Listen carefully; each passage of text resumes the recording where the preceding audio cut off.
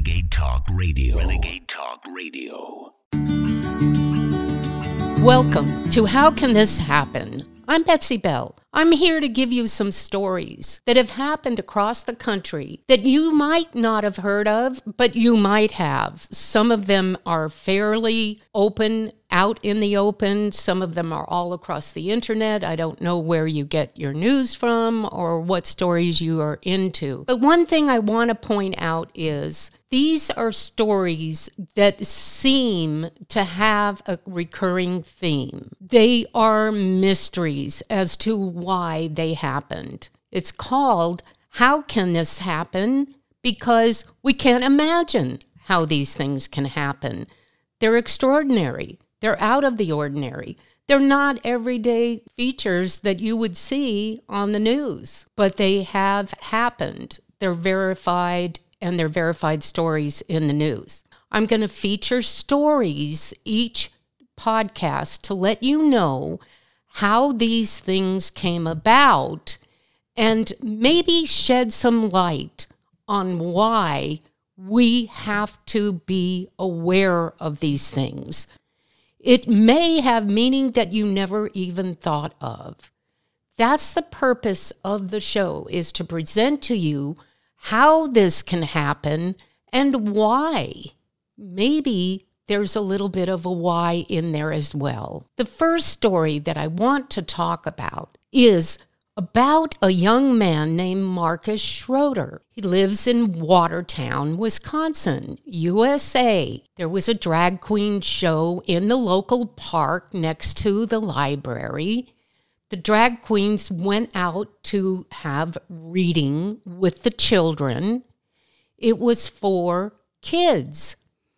So Marcus and his friends go over, they're curious, and all they saw were drag queens dancing with children.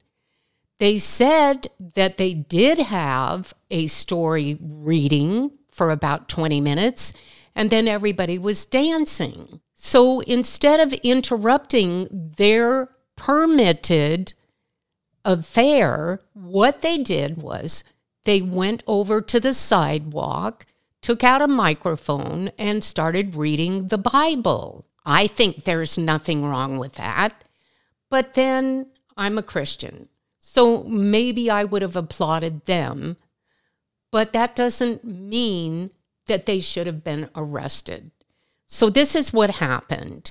The city leaders called the police and told them to arrest Marcus. Why? How can this happen? The policeman walked up behind him, grabbed him by the arm, and he tensed his muscles. So the arrest report read that because he was on the sidewalk, public, by the way, a public sidewalk in a public square, they arrested him for amplification because he had a microphone. It also appears that the reason they also arrested him happened to be that he resisted arrest when he tensed his muscles. So the police officer comes up behind him, grabs him by the arms, and his muscles tense.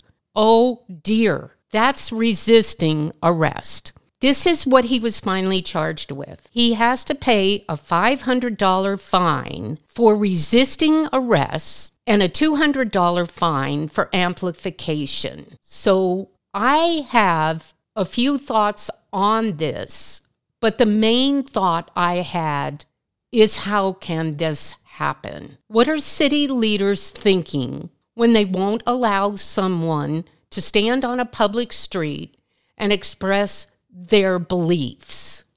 That is all this is. It's someone that is on the street that wants to have their voice heard from the standpoint of a Christian that believes in God.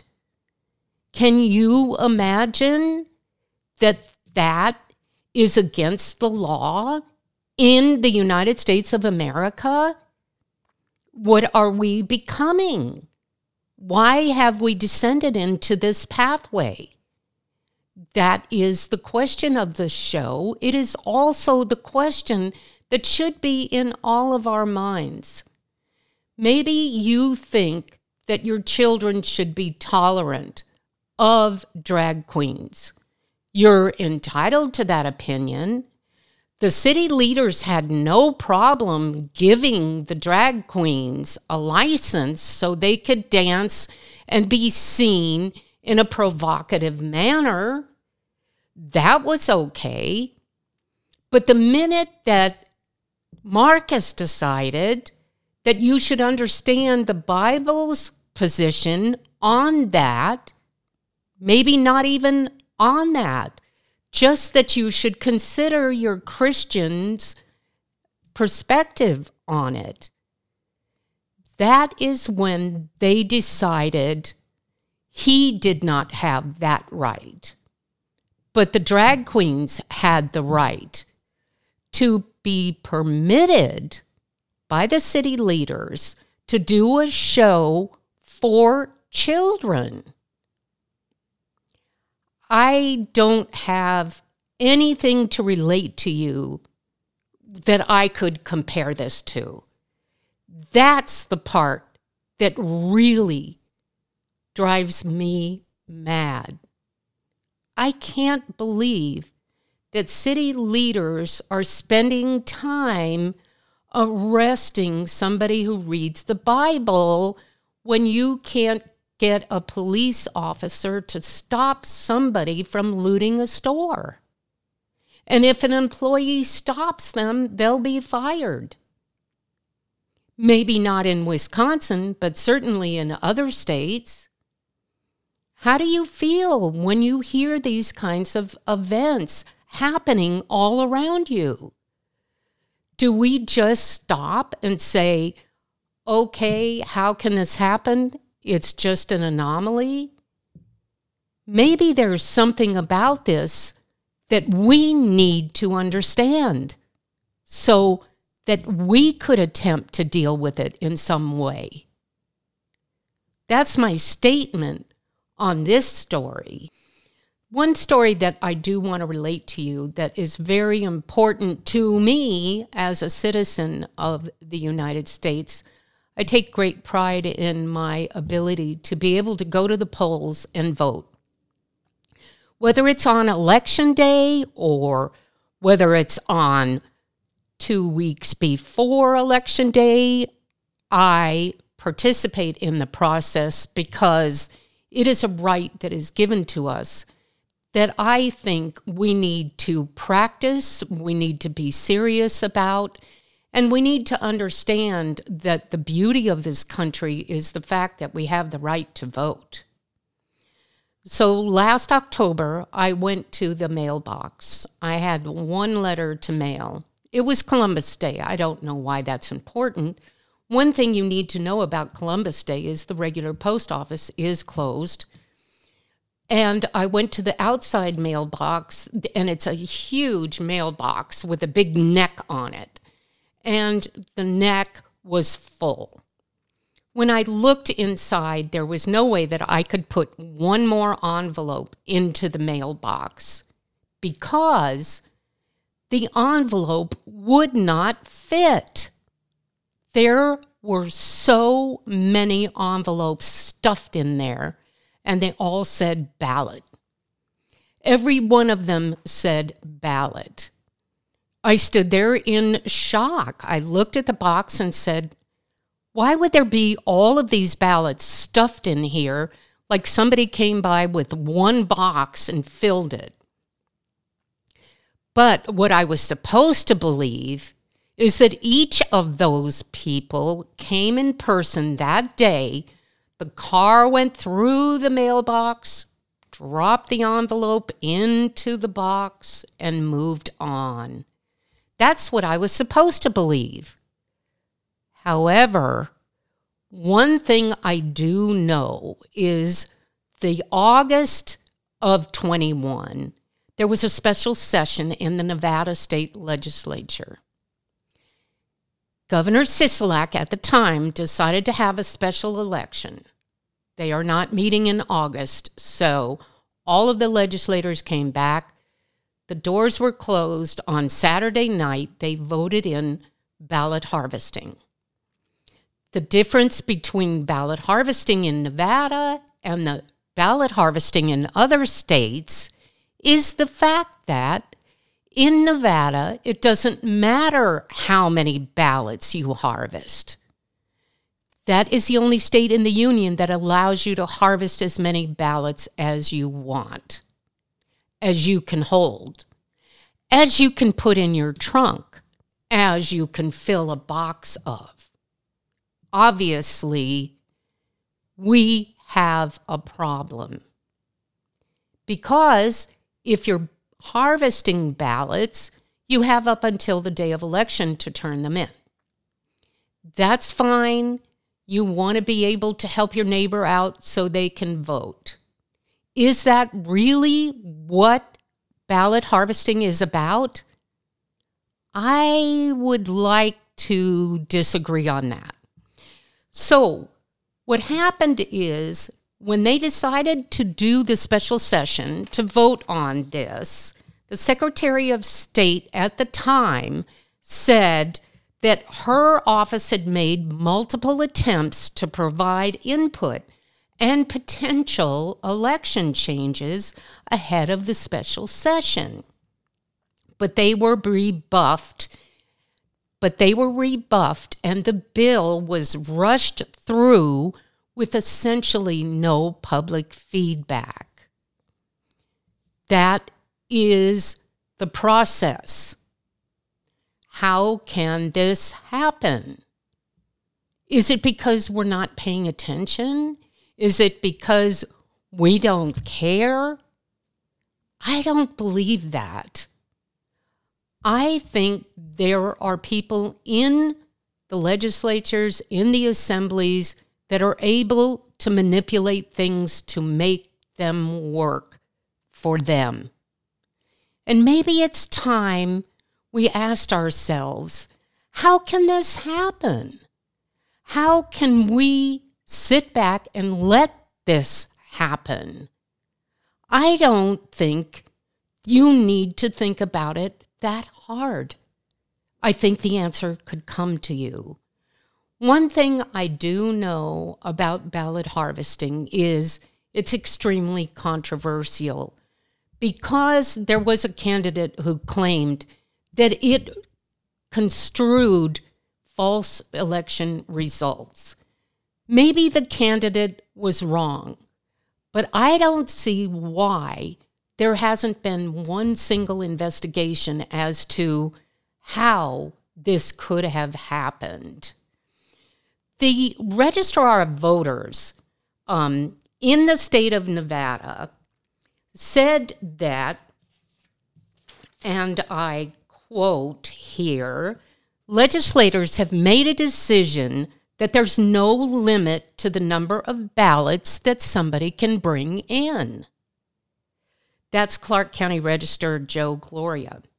If the voter has entrusted that to an individual to turn in for them because they can't do it, any number of ballots can be brought in and turned in to one of our secure drop boxes. So my experience was not a drop box, it was a mailbox because it was before the election, not the day of. When somebody brings in the ballots, somebody staffs the drop box and makes sure that the ballots are signed so they can be processed. He said, she said. Was that what really happened? My question is, we don't know. What we do know is the question is still out there that has never been answered. How can this happen? How can the governor just make a special session, everybody votes, everybody says, we're just going to harvest ballots? The public gets no say. My question is there anything that we can do about how can this happen. Okay, so today I want to take a look at, there was a situation with Baylor University, which is a Baptist university in the state of Texas, and they received a waiver on discrimination based on Title IX. And Title IX is,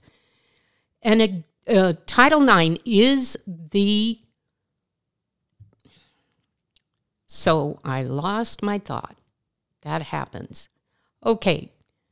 Title IX is presented by the federal government to try to stop sexual harassment by giving guidelines to not only universities, but to public institutions on the unmitigated harassment or treating of people with discrimination.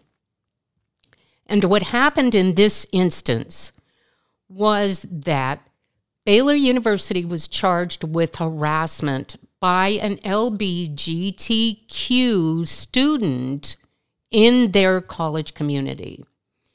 She was a student, and in 21 she filed suit that she was discriminated against for being gay.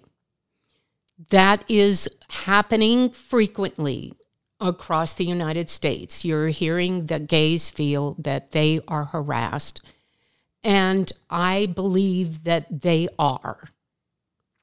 One thing that I know is true is that Christians believe that gays are not within the meeting of, one thing I know that is for sure is Christians have a belief that being gay is not natural or normal.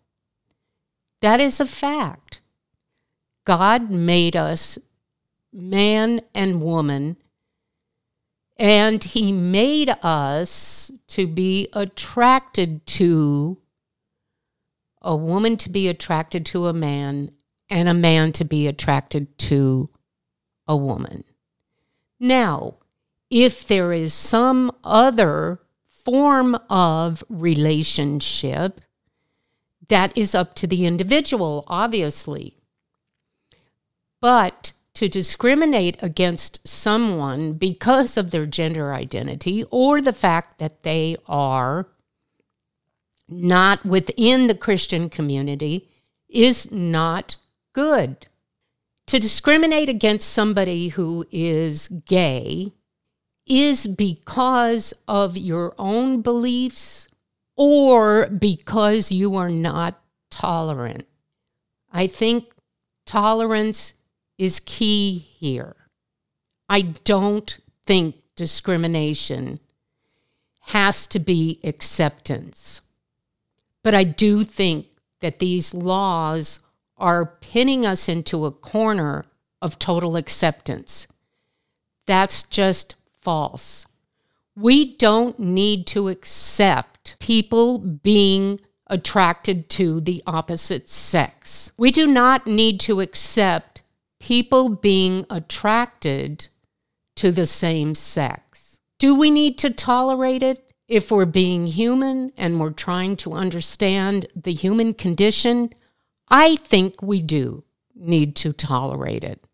Now, what happened at Baylor is this woman filed suit against the university because somebody put a sticky note on her dorm room door harassing her as being gay. The U.S. Department of Education accepted Baylor University's request for exemption from Title IX's sexual harassment provision and stated as being a private Baptist school, they asked them to dismiss discrimination complaints filed by LGBTQ plus students that the university said were inconsistent with the institution's religious values.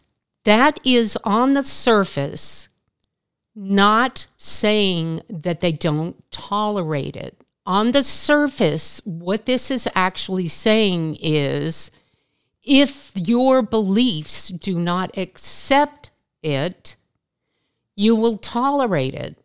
But you should not be subject to a law that states you are doing otherwise because of your religious beliefs. That was basically the crux of it. My thought first when I saw this is not only how can this happen, but how can the Department of Education say that a religious university is exempt from those values, but every other public institution is not? I believe that everyone has a right to their religious beliefs.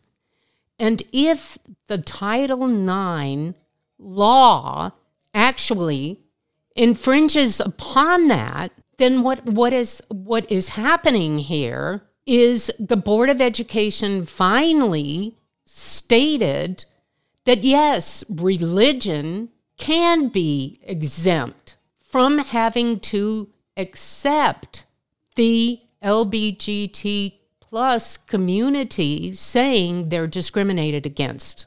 Discrimination is an ugly matter that has been with this country for a very long time.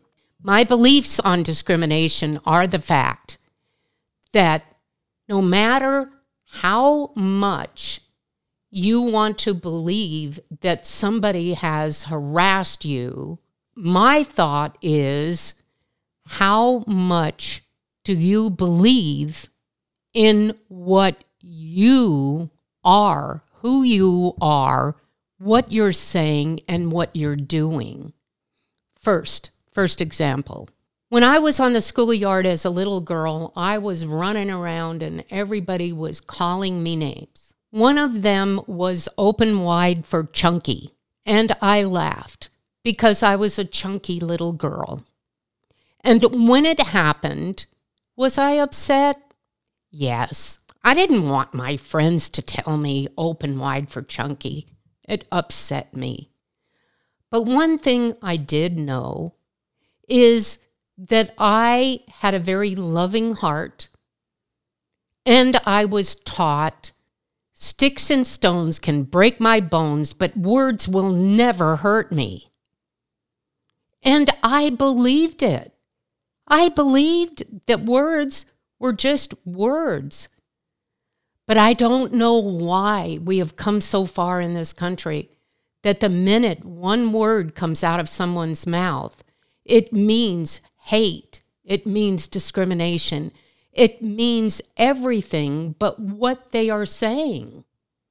What they are saying is, I think that gays are great. Be gay.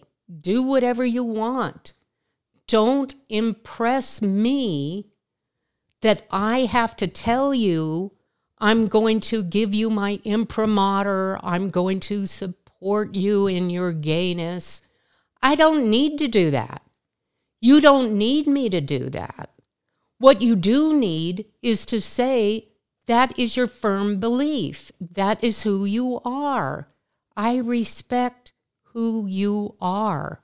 And that's it for this episode of How Can This Happen? Stay tuned for the next one.